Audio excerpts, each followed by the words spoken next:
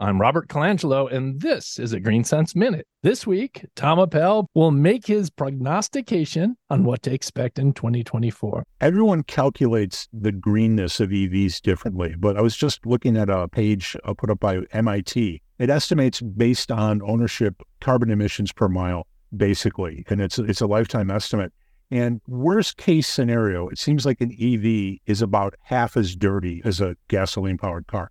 That's the good news. And it gets much cleaner over time. So the longer you drive one, the greener it gets. And part of the problem is that EV batteries are very energy intensive to build. So new on a showroom floor, an EV is about 80% dirtier or less green than an ICE vehicle. But the more you drive it, the more quickly that comes down. So the batteries are tough to make green. After that, everything's good. Lithium production is especially nasty. And I don't think that's addressed enough. That needs to be cleaned up. To learn much more, visit greensenseshow.com. I'm Robert Colangelo for News Radio 105.9 WBBM.